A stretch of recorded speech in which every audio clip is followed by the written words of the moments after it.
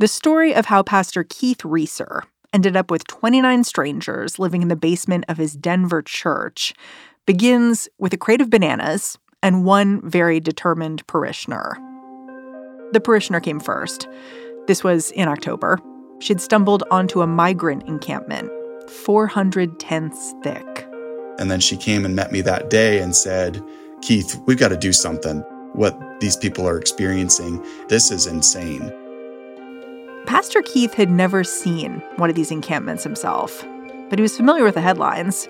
Denver has experienced a surge of migrants over the last few months, 40,000 in all. And my initial response was, no way. I don't think there's any way we could handle any of those issues. The food, the hunger, the shelter, I just couldn't process. I don't have jobs to offer. I mean, it was an overwhelming situation. But a week later, the pastor found himself staring at that crate of donated bananas. And he thought about those people in the tents. He was like, I might as well take this stuff over to them. And I don't speak any Spanish. I was trying to figure out Google. I was trying to figure it out. It was kind of a nightmare. I'm imagining you there with your phone and Google Translate like, Right. But once I said fruta, they immediately, they came and they were asking, can I have more? And so that was when my heart began to melt towards the situation. Giving away hundreds and hundreds of fruit was pretty eye-opening and changed me in that moment. Denver is just one American city dealing with a wave of immigrants. Ever since Texas Governor Greg Abbott began sending buses north back in 2022, camps like this one have been materializing in New York, in Chicago. Some of them are official, some not. In Denver, many of the migrants are from Venezuela. They may have temporary protected status, or they may be applying for asylum. The city only gives them housing for a couple of weeks, even though many of them have nowhere to go. So, as Congress shoots down border deals and impeaches immigration czars, people like Pastor Keith are on the ground, picking up the pieces, handing out bananas.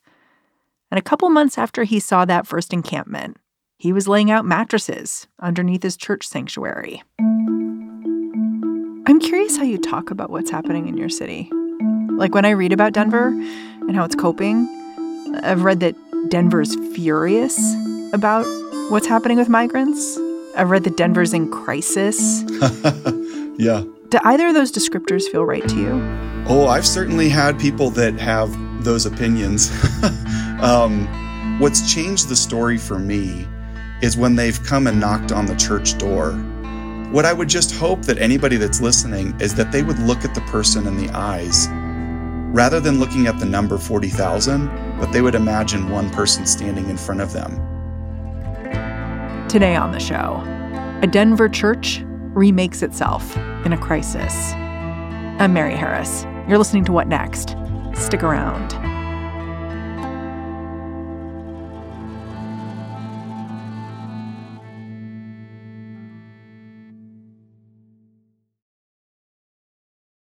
This episode is brought to you by Discover. When it comes to your finances, Discover wants you to know they are the credit card that is always there for you. With 24/7 U.S.-based live customer service, everyone has the option to talk to a real person anytime, day or night. Yep, that means no more waiting for, quote, normal business hours just to get a hold of someone. We are talking real service from real people whenever you need it. Get the customer service you deserve with Discover. Limitations apply. See terms at discover.com/creditcard. It's lunchtime at Tim Hortons, and we're serving up a special deal just for you. Our new $5.99 lunch deal includes your choice of any lunch sandwich and a side of crunchy kettle chips. Because what's lunch without a little crunch? And the sandwich choice is all yours, like a ham and Swiss, Chipotle chicken wrap, BLT, and more, made to order just the way you like it. Tim Hortons' new lunch deal. Simple, delicious, and just $5.99. Now that's a good deal. Only at your neighborhood Tim's. U.S. only. Price and participation vary. Terms apply. Here's how it works to convert your church to a shelter. First, you make sure it's up to code. Then you bring in the volunteers. Pastor Keith was lucky to have extra space. a gymnasium, and a couple of showers in the church basement that weren't getting a whole lot of use. Now, every night, the gym underneath Denver Friends Church transforms. 29 mats get rolled out, a hot meal gets served up, and for a couple dozen people, this church becomes a different kind of sanctuary. Pastor Keith knows a lot of his guests by name. There's Mariana, there's Jefferson. Maria stands out to me because she has 3 different children that are in our church. She's a fun one to watch chasing her children around. Pastor Keith's original idea was to have the church open on cold nights when it's 32 degrees or below. He got volunteers to make the food. He got volunteers to stay overnight. He also invested money. He says it costs about $500 a day to run this place. This ad hoc shelter has been open since early January. Pastor Keith says the very first night was a bit of a rocky start. To be honest, there was like an hour where nobody showed up. And so we thought, oh man, we messed this up. And I imagine you've got like beds out, you've got like a hot meal ready, and then just nothing. Right. And we actually had a journalist in the building and they said, hey, I just interviewed some people under a bridge this morning. Do you want to go get them? And I said, well, let me call a team meeting. So I had 4 people that were standing there that had vehicles, and these people were living under a bridge, and there's 15 of them. And so we actually drove to them and were able to offer them shelter, and they were willing to come. So they left their tents behind under a bridge. And it was quite a beautiful moment, to be honest. I mean, they came in, they were eating, they were laughing, they were sitting there, and they kept asking questions like, what do we owe you? Why are you doing this? And we said, you don't owe us anything. We want to serve you. And we had clothing out, and they were all able to take some clothes. You could hear them laughing, and just a joy filled our space that first night. You mentioned to my producer that some migrants, when you've approached them, they're scared about leaving their stuff behind. They're worried someone's going to come clear it, and they don't know what's going to happen in the morning. Did some people stay outside, even though it was cold? Unfortunately, some did. We had a really nasty cold streak. It was a few days after we opened that the city actually opened up a coliseum and some other cold shelters. And some stayed outside. And one of the gentlemen named Freddie, he actually comes to Sunday services because he has a residence. But his 4 buddies stayed in tents, and their propane heater failed. And by the time they recognized it, all 4 of them had passed away. They died in the freezing cold. It was like -16 that night. And it just breaks your heart because so many of them have never experienced in Venezuela colder than 60 degrees. So it's hard to describe. It will be 76 degrees colder than that. This could kill you. You cannot stay outside. How did you minister to Freddie in that moment when his friends have passed? I think you just need to take some time to be in that space with him. There's not a lot of words to describe the pain that he's experiencing. To travel this far to a future that those 4 gentlemen specifically, what they imagined, what they dreamed, those things are lost in a moment. But for Freddie, he was just mourning the loss of his friends and just listening to him, being present with him in that moment. You can't excuse it. You can't try and tell him this was God's plan or something. That's certainly an outrageous statement. Can you tell me the story of 1 or 2 families who've really stuck with you through this last month? Yeah, sure. This other couple came up. They're what I would call underdocumented. They just have very minimal documents. But their story is just, it really wakes you up to the hardship. They actually walked the 4,000 miles. And then I think the last 100 miles or so was train. But they got to the border. And when they got there, they didn't have enough paperwork to start the crossing process. So what they got was a raffle number, basically. And they were told to just wait until your number is called and then you can cross legally. So they waited for a month and a half with all of their resources pretty much gone. They're starving. And they said, you can be waiting up to 8 months. So what did they decide to do? They decided to cross the river and enter illegally, now with no paperwork. They crossed the border. They were given the option of 3 different buses. Which one do you want to get in?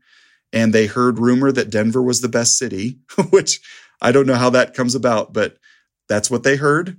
And they got in the bus and they landed in Denver.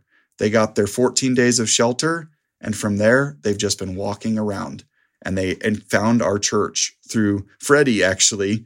He said, you should go check out that church. And so Freddie pointed them our way. And actually today they're pretty tired. So they're actually just sitting on our porch as I speak right now. What struck you about them and their story?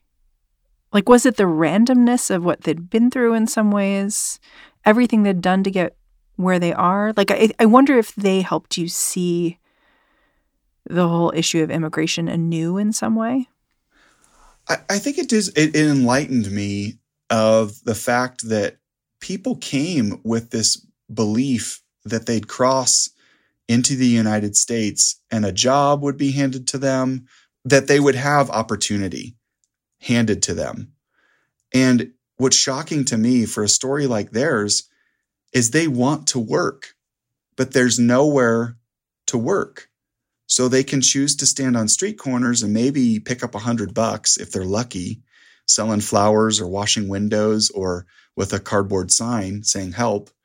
But they don't want to do that. So then they're stuck in this middle where there's no paper trail.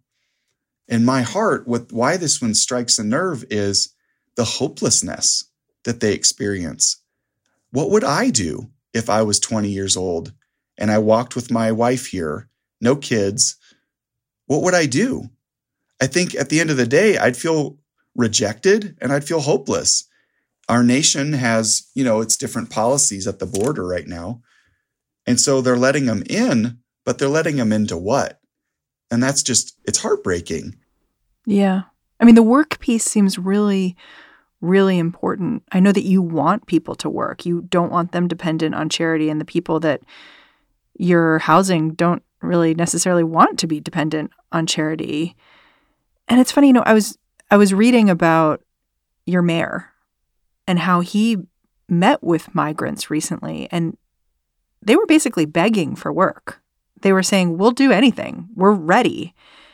And he was having to tell them it's the federal government that issues work permits. Like, I can't help with that. Right.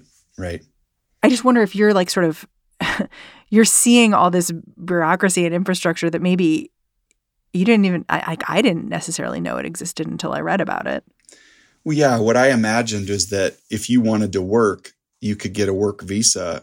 But now when I've looked at some of their paperwork, like there's a family that's no longer in our shelter, family of 8. A family of 8. Wow. They were showing me their paperwork. They had quite a bit of paperwork.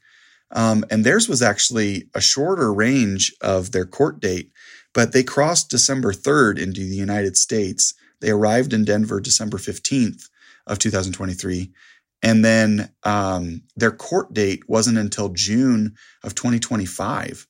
So the stuff that they're handed, to me, is outrageous that we would make them wait that long. Because what are they supposed to do for 2 years? Right. You can't work. So, or at least not legally, you can't file taxes.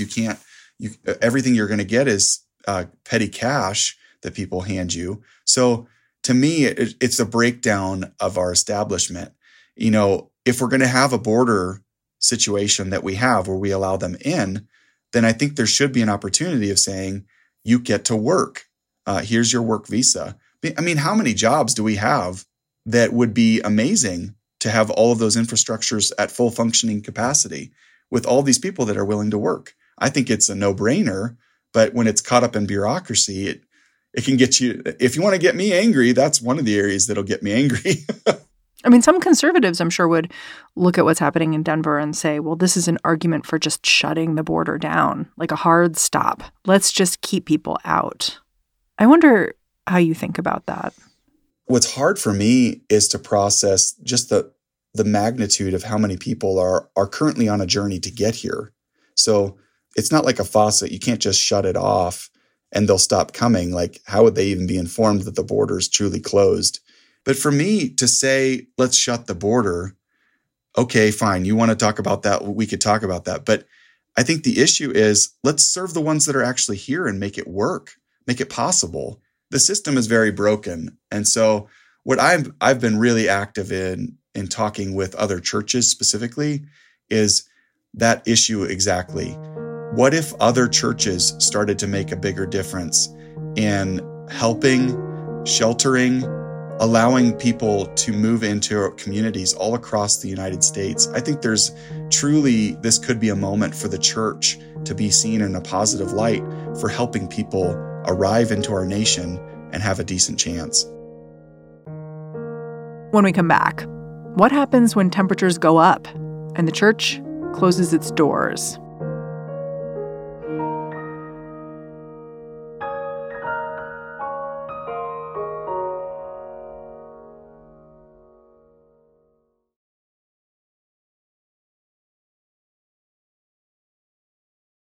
You know, you said something when my producer first reached out to you that I wanted to follow up on.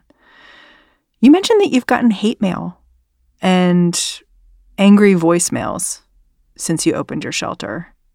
And I gotta say, that surprised me. Can you talk to me about that? Who are you hearing from? What are they saying? There's people that want to just send out a hateful thing, but they want to do it anonymously. So whatever. My response is, if you don't have the guts to put your name to it, then I'm going to put it right in the trash where it belongs. But at the end of the day, if you're going to be specific, I told my secretary, if somebody's specific or they're threatening, which we have not had, we've had strong language, but I would suggest we've not had actionable offenses where they've said they're going to do something to us.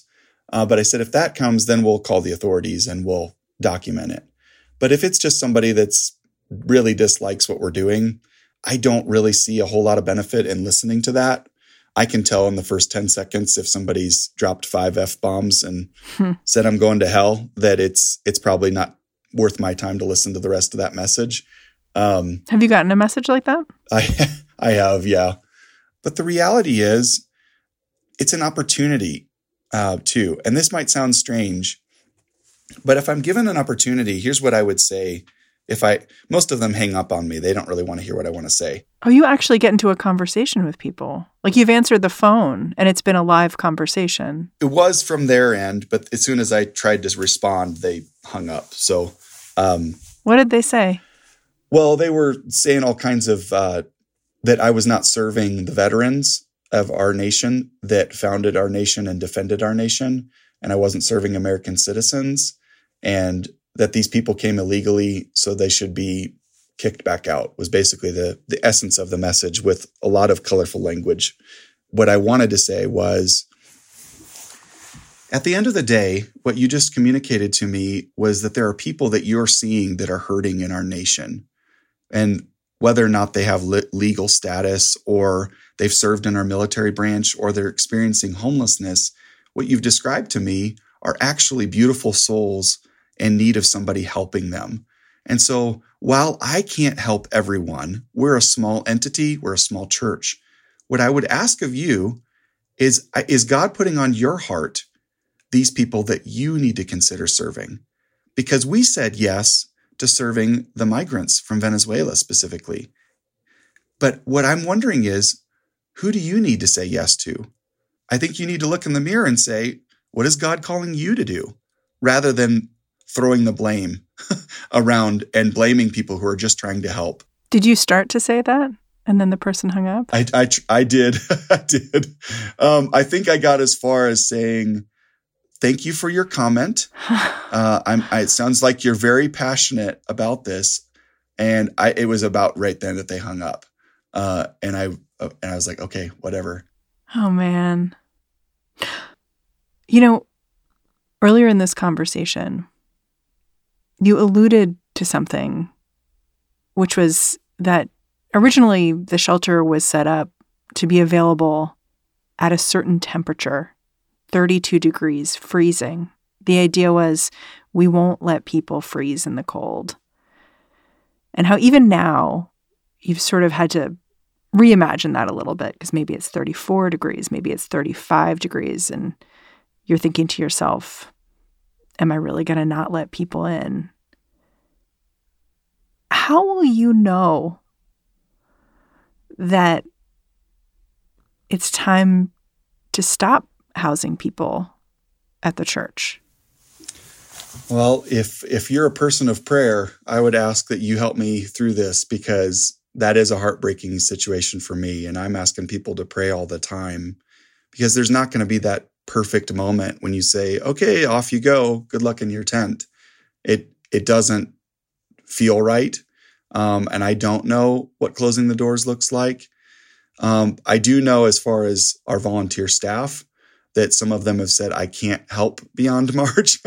So for lack of a better term, my volunteers are tired, and we don't know that we can continue, certainly at this capacity, unless like a cold streak happened and we had to emergency open again. But I think the real heartbeat behind this for me is to consider, can we get these 29 to other people's homes and moved into sustainable living situations? The leadership of my church are talking about in March having some serious conversations of what it will look like to get those 29 moved out, so that we would, when we close our doors, we're not throwing them aside. We've helped them as far as we could. And, what the reality is kicking into, if it's going to be hard. It's going to be really hard to say we're all done now. So you're going to ask your parishioners to do one more thing for you. Make sure these folks are okay. Mm-hmm. Yeah, that's right. Because they're people. And, I could speak to the volunteers in my church, the people that attend my church. There have been so many beautiful moments that they've stepped up in so many ways. Like, we had some snowstorms and people just on the doorstep, actually tears, crying, saying, we're so cold. And I happened to be in the church that moment. And of course I'm opening the door. And I called a couple people in the church, some moms actually in our church. And I said, is there any chance that you have any flexibility? And they said, absolutely. And they drove over to the church, put them in their own cars, and took them home until the shelter opened that evening. I mean, countless days that has happened where people have gone so far beyond, above and beyond. There's been some absolutely beautiful moments for the people that we've been serving. Keith Reeser, I'm really grateful for your time. Thank you so much for coming on the show. You are very welcome. Keith Reeser is the senior pastor at Denver Friends Church in Denver, Colorado. And that's our show. What Next is produced by Paige Osborne, Elena Schwartz, Rob Gunther, Madeline Ducharme, and Catherine Fink. We are led by Alicia Montgomery with a little boost from Susan Matthews. Ben Richmond is the Senior Director of Podcast Operations here at Slate. And I'm Mary Harris. Thanks for listening. I'll catch you back here next time.